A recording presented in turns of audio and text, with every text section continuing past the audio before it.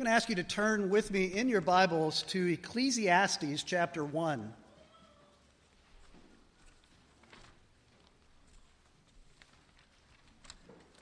Ecclesiastes chapter 1, we've finished a long series of studies in the Gospel of John, and we're going to begin a series of studies that will take us through the next few months, looking at the book of Ecclesiastes, a very different kind of book of the Bible than the book of John. I'll just read the first 11 verses of the first chapter.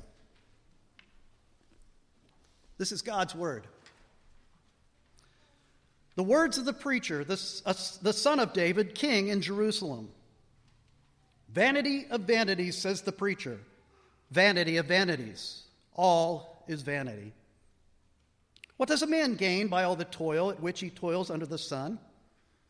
A generation goes and a generation comes, but the earth remains forever.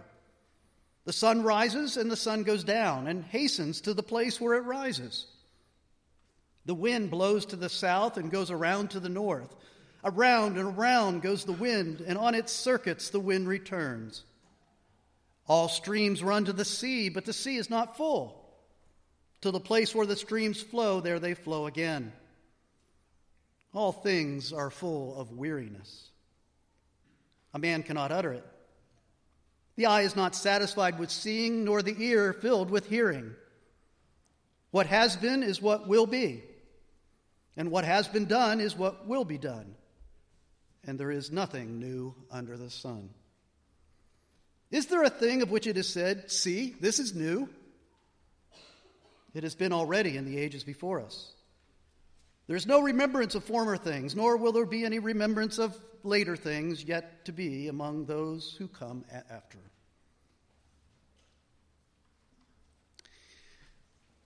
I've been asked by the high school I graduated from, the public high school in my little town in northwestern Pennsylvania. I've been asked to come back and speak at their graduation ceremony this June, in a couple weeks. And I've really been puzzling over what to say. The person who asked me said, we know you're a preacher. You have freedom within certain limits to speak your mind. Just remember, it's not a sermon, not preaching to your church. Well, that is very difficult. It's a strange context for me to think about talking about the truth. And I think back on how many graduation speeches I've listened to over the years, and I think, how can I speak to graduating seniors about their future?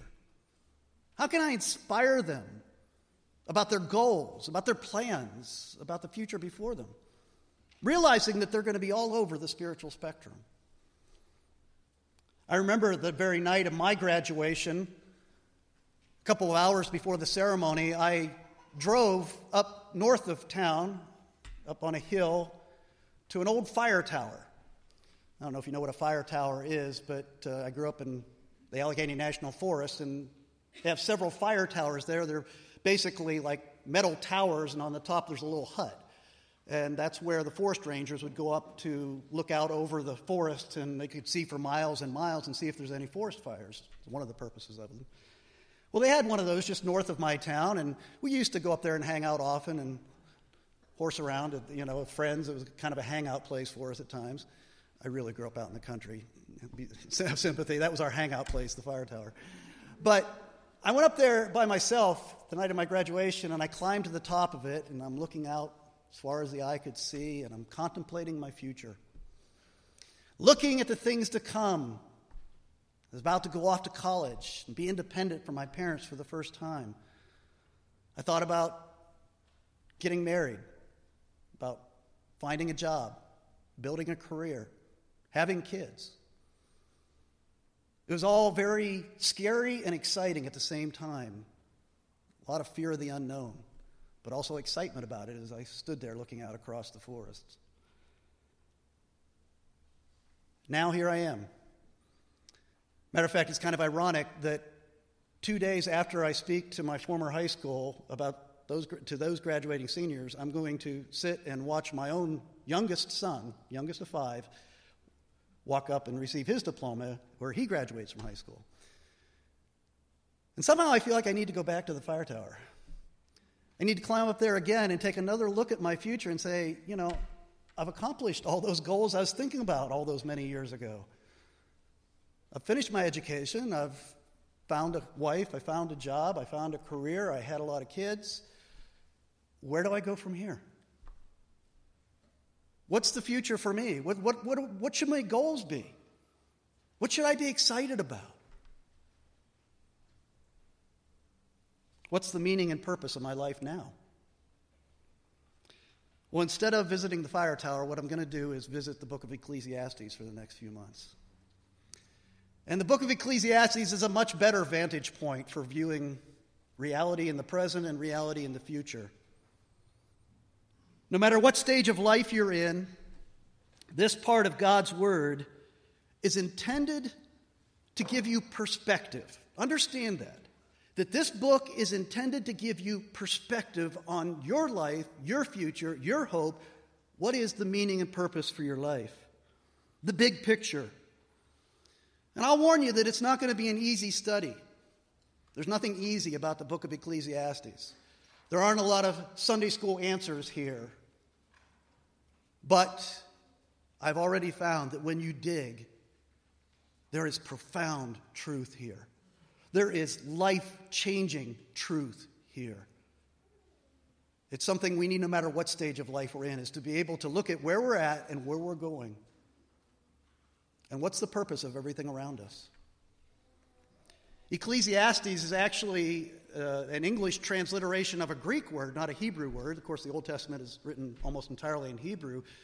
But Ecclesiastes we take from the title of this book as it's found in the Greek translation of the Old Testament, the Septuagint. And so it's a transliteration of an actual Greek word. The Hebrew word is Koheleth. Qoheleth, if you were to translate it into English. Koheleth. And it's not the name of a person, like many Bible books are given the name of a person. This is actually a title, and it means teacher. Here the ESV translates it preacher. It's actually literally the word comes from to assemble. So it's someone who assembles, and the thought is that it's somebody who assembles people, like you're assembled here to hear a preacher. But actually, the setting, I tend not to prefer preacher because I think that gives the idea that it's in this kind of setting we tend to think preachers in terms of this context. I think it's more generically the word teacher, and I'll explain why in a moment. In verse 1 and verse 12, you see that the person speaking, this teacher, Koheleth, is a son of David and king over Israel and Jerusalem. And historically, the church has always believed that Solomon is the author of this book. And there's a lot of good reasons for thinking that Solomon may well have been the author of this book.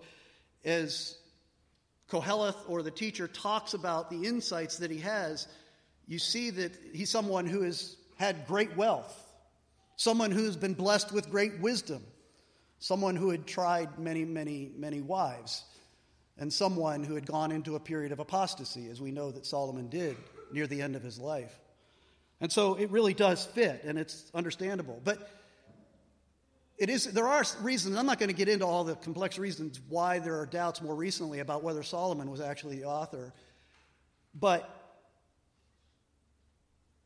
one of the reasons is that in Proverbs and in Song of Songs, those books are actually attributed to Solomon, but Solomon's name doesn't appear in the book of Ecclesiastes. As a matter of fact, he talks about being wiser than all the kings in Jerusalem before him, which is kind of an odd thing for Solomon to say, since he was David's son. They were the only two that had been king over Israel in Jerusalem. So there are just a sampling. There's a couple reasons why we're not quite sure that it was Solomon, but I don't think it really matters.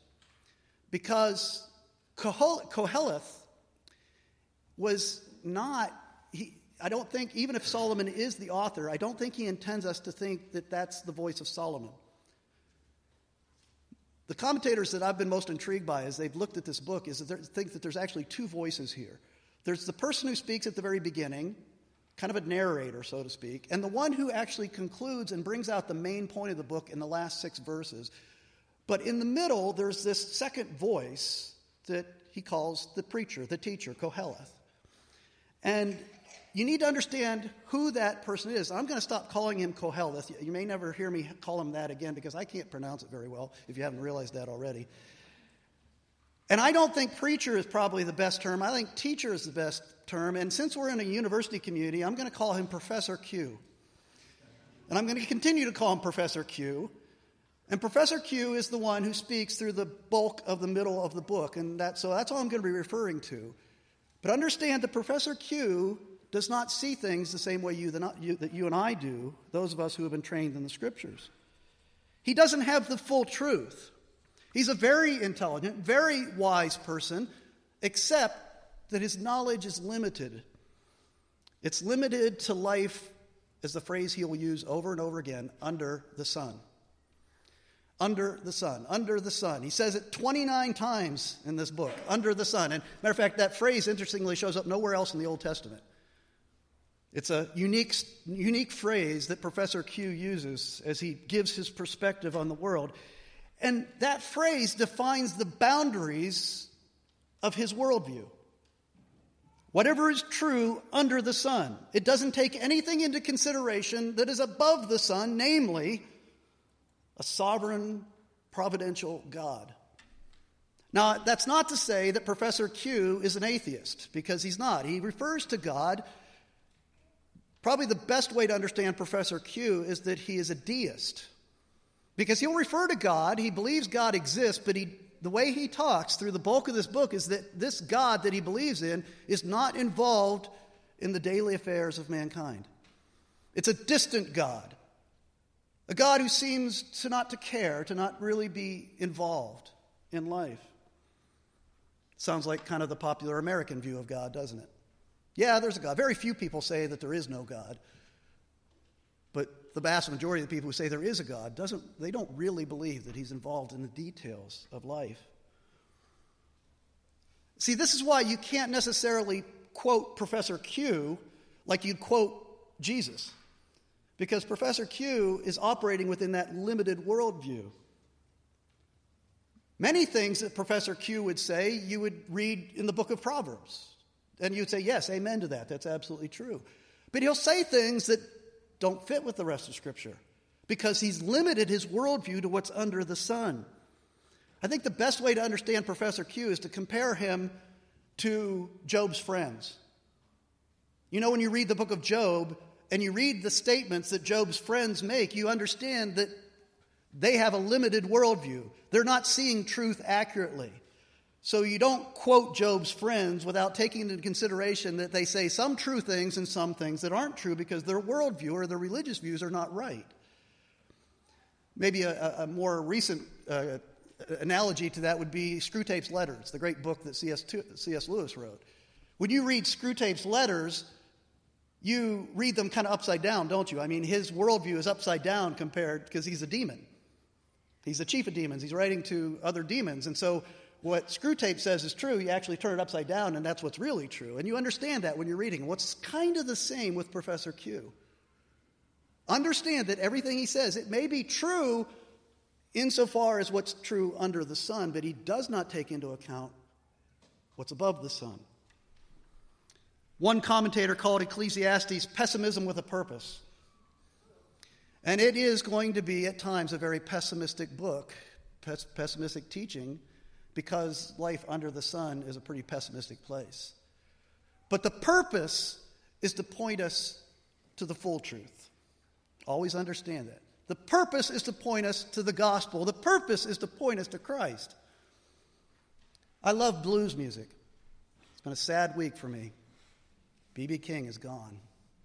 The thrill is gone, as I heard recently. I love blues music. Matter of fact, a lot of the music I listen to, my wife will tell you, she calls it mopey music, because it's kind of the minor key stuff, the kind of dwells on the dark sides, the hard sides of life. That's the kind of music I like to listen to. And I've actually, people have challenged me, and I've challenged myself. Is it proper for a Christian to listen to music that has that perspective? Well, I think it is, if you use it carefully, in the same way that Ecclesiastes is really helpful, because dwelling on the reality of life under the sun will give you a hunger for life above the sun. Dwelling on and not avoiding, not denying, not distracting yourself from the reality of what the world is like under the sun gives you a deep desire to seek things above, like the scriptures tell us to. And I think that's the purpose of Ecclesiastes. As Professor Q introduces us to his perspective, his worldview under the sun, he describes it in three ways. The first way he describes it is that it is vanity or meaningless. Vanity. Vanity of vanities, verse 2 says. All is vanity. First of all, why does he say it that way? Vanity of vanities. Well, in Hebrew, if you want to intensify something, you take the singular version or tense of that verb, and you put it.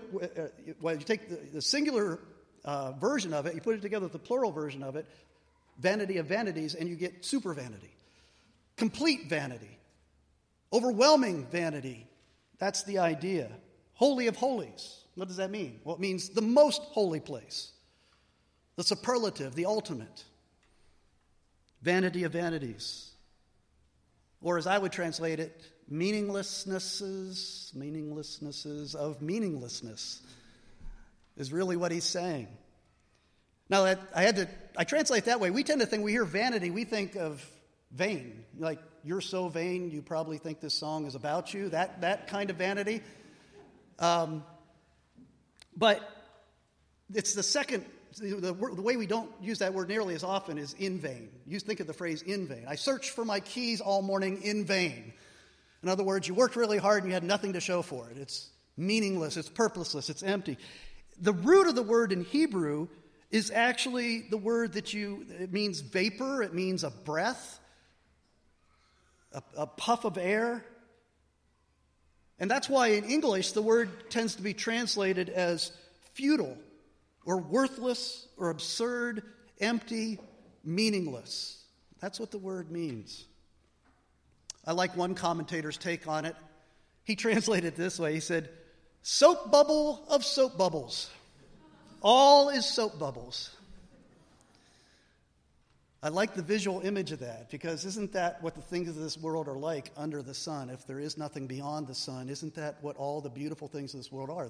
The soap bubbles, when they grow big and they float through the air, they're mesmerizing, they're iridescent, they're beautiful, but poof, and they're gone. And there's nothing there. Nothing remains. That's what the things of this world are under the sun. All is completely meaningless. He emphasizes the word all. Under the sun, nothing has meaning or purpose. That's the worldview of Professor Q. Secondly, he describes life under the sun as cyclical, frustratingly cyclical. In verse 4, it says, a generation goes and a generation comes, but the earth remains forever. People are born, people live, people die. And then more people are born, and they live, and they die, and the cycle repeats over and over and over ad nauseum. But the earth just goes on unchanged. The earth, in Professor Q's view, the earth is kind of like Shakespeare's plays. You get new actors all the time, but the play remains the same over and over and over again. In verses 5, 6, and 7, Professor Q looks at the earth itself. That's what humanity is like, to look at the earth itself. Even this monotony, this repeating cycles, you see it everywhere, even in creation. The sun, he says, rises and goes down every day. And then he goes on to say it hastens to the place it rises. In the original Hebrew, the word there is pants. And so you get the idea that, like the psalmist says, the sun runs its course across the sky and it gets to the other horizon, and then it runs around the other side of the earth, and it's panting, and it gets back to the beginning just to start the whole cycle again. And so you get the sense that the sun is just frustrated by the repetition, the cycle of life. Then he goes on to describe the wind. One thing that amazes me is how Professor Q has an amazingly modern understanding of cosmology, of meteorology. He talks about the wind cycling. I don't know how he could have known, as we know in modern science, how the winds around the world cycle and blow and blow again, and they cycle back, and he understood that, and he sees that as frustrating. The rivers, he says they flow, and they flow, and they flow, and yet the seas never get full. Can you imagine how frustrating that must be for the rivers? They keep pumping water into the seas, and the seas never get full. And again, I don't know if Professor Q understood, water vapor, evaporation, and, condensation, and the whole water cycle, but he seems to indicate it here. It's a cycle. It just keeps repeating. But he's not marveling at that. The others, in the Psalms, they marvel at the cycles of creation. But Professor Q is frustrated by it. He says, under the sun, in verse 8, under the sun, all things are full of weariness. The world is full of mindless repetition. No progress, no plan, no purpose. According to Professor Q, life is like riding a big Ferris wheel. It just keeps going around and around, and you never get anywhere. You know what it's like. You wake up in the morning, you look in the mirror, and you've got to start the whole process over again. You've got to brush your teeth again. You've got to shave again. You've got to take a shower again. You've got to get dressed again. You've got to make yourself breakfast again. You've got to put the dog out again. You've got to, and then the rest of the day, it doesn't change. You've got to change the same diapers again and again. You've got to pick up the same clothes and wash the same clothes. The same toys keep appearing in the middle of the living room over and over again. The grass keeps growing and growing so fast.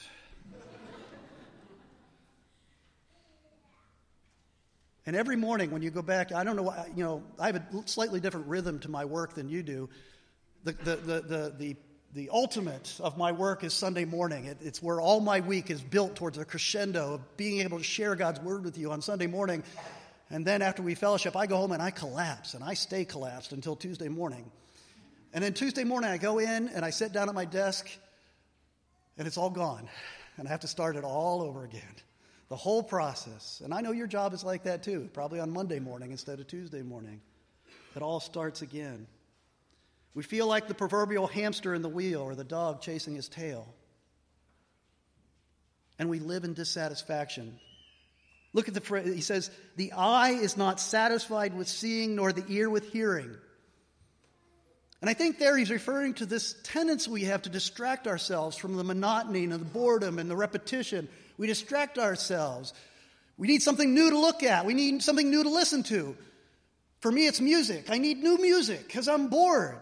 And so I distract myself by trying to find new music, something new and exciting. Or maybe it's a new movie, some new movie you haven't seen before. So you keep looking for a new movie over and over again to distract yourself from the boredom, the monotony. Or maybe it's a new vacation place, a new place you've never traveled to before. Maybe a new hobby, something to put something new and exciting in your life because you're bored with the monotony. And all those things are good, but they can be just distractions. And the bottom line is if you live life as though the only reality is that what's under the sun, you're just distracting yourself from this harsh, meaningless, cyclical lifestyle.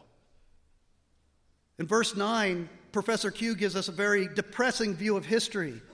He says, what has been is what will be, and what has been done is what will be done. Very depressing view of history, isn't it? That history is just a big cycle. It keeps repeating over and over again. As I was looking into this verse, I was reminded of the old Star Trek. Now, when I say Star Trek, there was a Star Trek of like the 80s and the 90s and the 2000s. Much more cynical later. But I'm talking about the first Star Trek back in the 60s, where extremely optimistic about man's capabilities. You know the line, to boldly go where no man has gone before. The idea is that mankind is evolving, and we're getting better and better and smarter. And as knowledge increases and as technology increases and as we develop and we evolve, we're going to reach a day where, the old Federation, it was a place of prosperity and peace. Man had finally overcome all his problems. That was the view of reality. That was the view of mankind that they had back then. The World War II generation was called the greatest generation. And it was, in many ways. But you hear Professor Q's mindset there. My generation is better than the earlier generations. And then the boomer generation came along and said, we're better than the greatest generation. Then Generation X came along and said, we're better than those generations. And then the millennials came along and they say, we're better than all those generations. And Professor Q says, no, it's all the same. Everything just keeps repeating. It's not getting better. I came across this quote this week. Listen to this quote. The children now love luxury. They have bad manners, contempt for authority, and they show disrespect for their elders. Do you know who wrote that? Socrates. 400 BC. History is cyclical. Generations come, generations go, and nothing changes. Verse 10, Professor Q says, is there a thing of which it is said, see, this is new? You see, that's what advertisers keep trying to sell us. They keep trying to tell us, new and improved, new and improved, new and improved. Keep looking, keep searching here under the sun. You'll find what will satisfy you. Well, it is true. I mean, there have been amazing advances.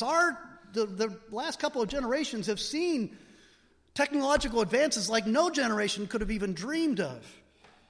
Think about what difference airplanes have made in life, and TV and internet and cell phones and smartphones. Think of how this has changed life, but has it really? Haven't those things just kind of covered over real life? Aren't they kind of just superficial distractions from real life? Real life hasn't changed. Human nature hasn't changed.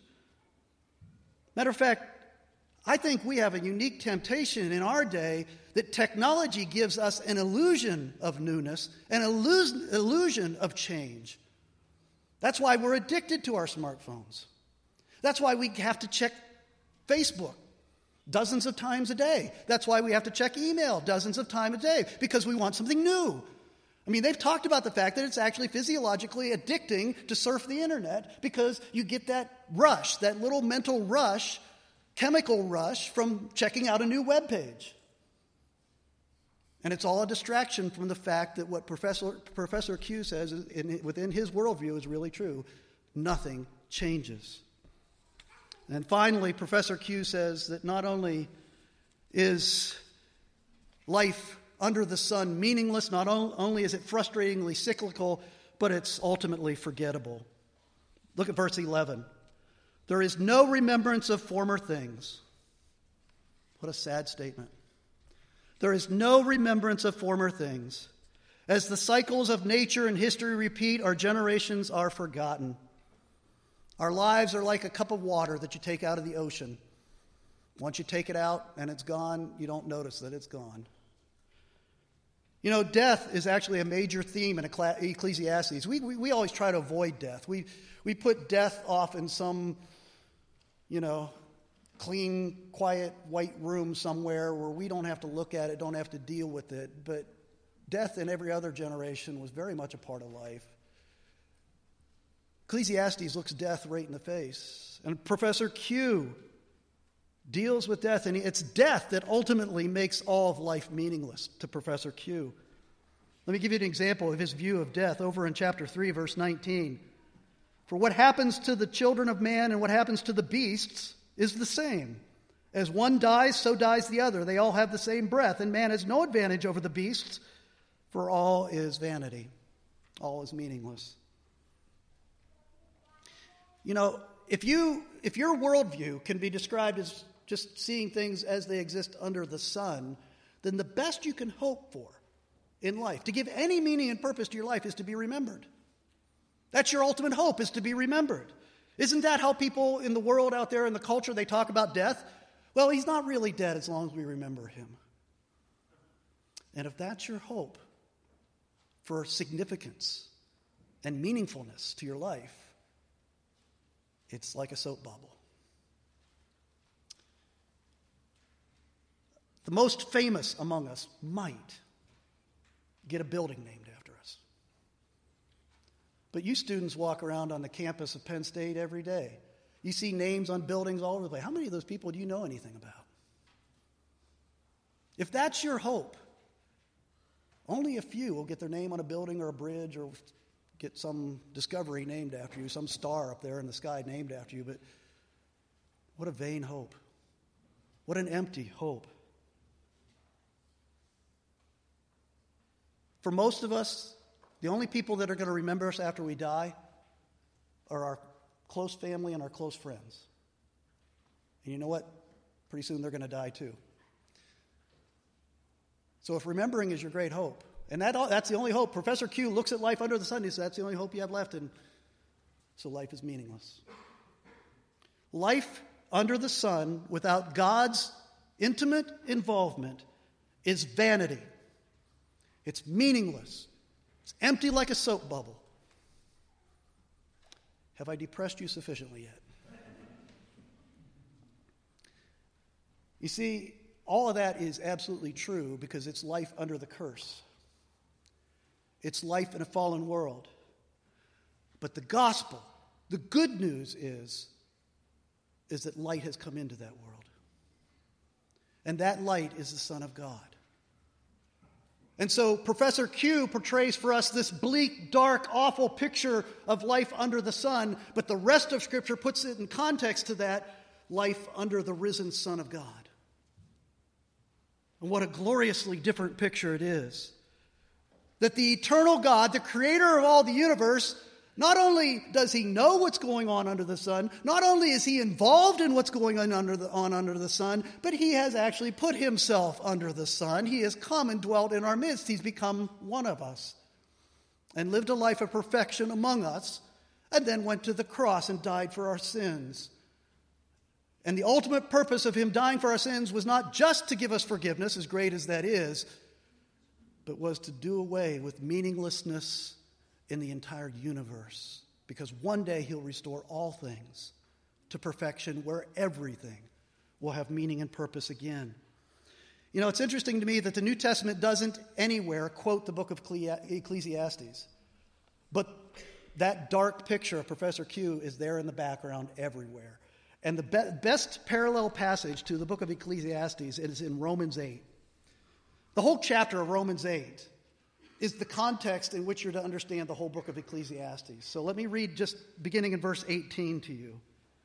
Paul says, "For I consider that the sufferings of this present time are not worth comparing with the glory that is to be revealed to us. For the creation waits with eager longing for the revealing of the sons of God. For the creation," listen to this, "for the creation was subjected to futility," meaninglessness, vanity. "The creation was subjected to futility not willingly, but because of him who subjected it in hope." Hear what he's saying? God put the world under that state of futility so that we would look ultimately to Christ for hope. That the creation itself will be set free from its bondage to corruption and obtain the freedom of the glory of the children of God. For we know that the whole creation has been groaning together in the pains of childbirth until now. And not only the creation, but we ourselves, who have the first fruits of the Spirit, groan inwardly as we wait eagerly for adoption as sons, the redemption of our bodies. That's the life of meaning and purpose. Waiting eagerly for the redemption of our bodies and our souls when Christ will come again. That word futility, that the creation was subjected to futility, it's the same word in the Greek translation of the Old Testament that's used for vanity in the book of Ecclesiastes. It's the same word. God has a purpose for it. It's not the end of the story. God has a purpose for the futility. It's to point us to Christ. Romans 8 gives us the linear view of history. Praise God that history is linear. That it has a beginning and that it points to a glorious end. That life isn't just a bunch of cycles. But God is carrying out his covenant. It's interesting to me, in the whole book of Ecclesiastes, nowhere does Professor Q call God Yahweh. He always refers to him in the more generic term for God. Because God, Yahweh, if you refer to him as Yahweh, that's the God of the plan. That's the God of the covenant. That's the God who's working all things together for our good. Because Romans 8 goes on to say, a few verses later in verse 28, "And we know that for those who love God, all things work together for good, for those who are called according to his purpose. For those whom he foreknew, he also predestined to be conformed to the image of his Son, in order that he might be the firstborn among many brothers. And those whom he predestined, he also called. And those whom he called, he also justified. And those whom he justified, he also glorified. God has a plan. And God has been intimately involved in all things. Even the falling of a sparrow from the sky, God is intimately involved in that under the sun. Verse 3, Professor Q asks the question, what does a man gain by all the toil at which he toils under the sun? He's asking that question in light of Genesis 3, that the result of sin is toil. What does man gain from all his toil under the sun? Doesn't that sound like the same question Jesus asked much later? When Jesus said, what does it profit a man to gain the whole world and lose his soul? Do you see the contrast between the two questions? Jesus is taking the whole big picture into account. When Jesus told a story about the rich man who was so prosperous that he tore down his smaller barns and built bigger barns so that he could eat, drink, and be merry and enjoy life, Jesus didn't tell that story to condemn the rich man for being rich. He didn't even tell that story to condemn the rich man for wanting to eat, drink, and be merry. He told that story to condemn the rich man for not looking above the sun, for not taking God into account. Because, as Jesus tells it, the response of God is, fool, this night your soul is required of you. And the things you have prepared, whose will they be? His fatal error was not taking God into account, not looking above the sun.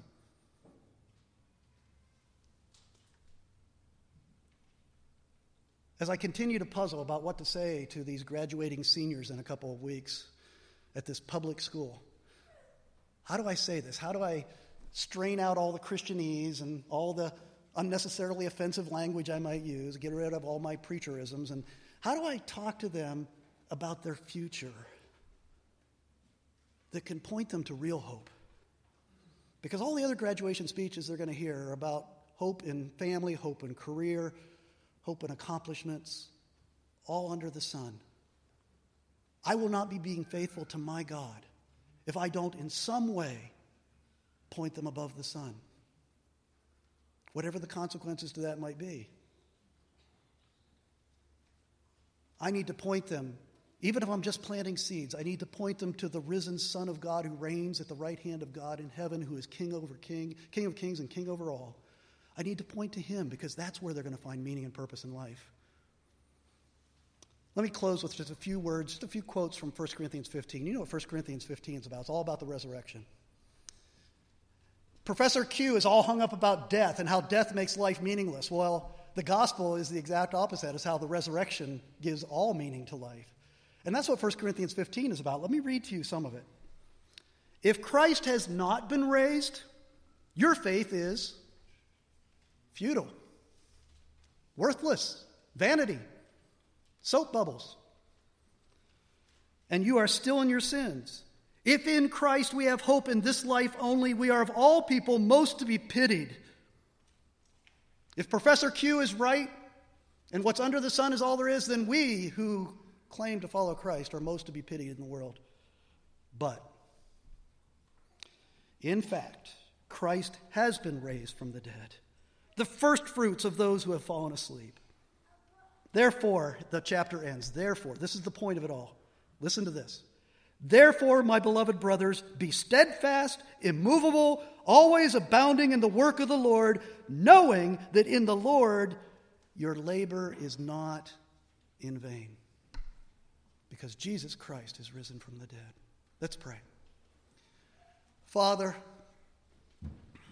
I pray that our worldviews will be transformed, changed, heightened, as we explore the teachings of Ecclesiastes over the coming months. Lord, may we not only understand better what it means that Christ is risen from the dead and reigning on high, but may we also know how to communicate the essential truths of our faith to a world that only acknowledges what is under the sun.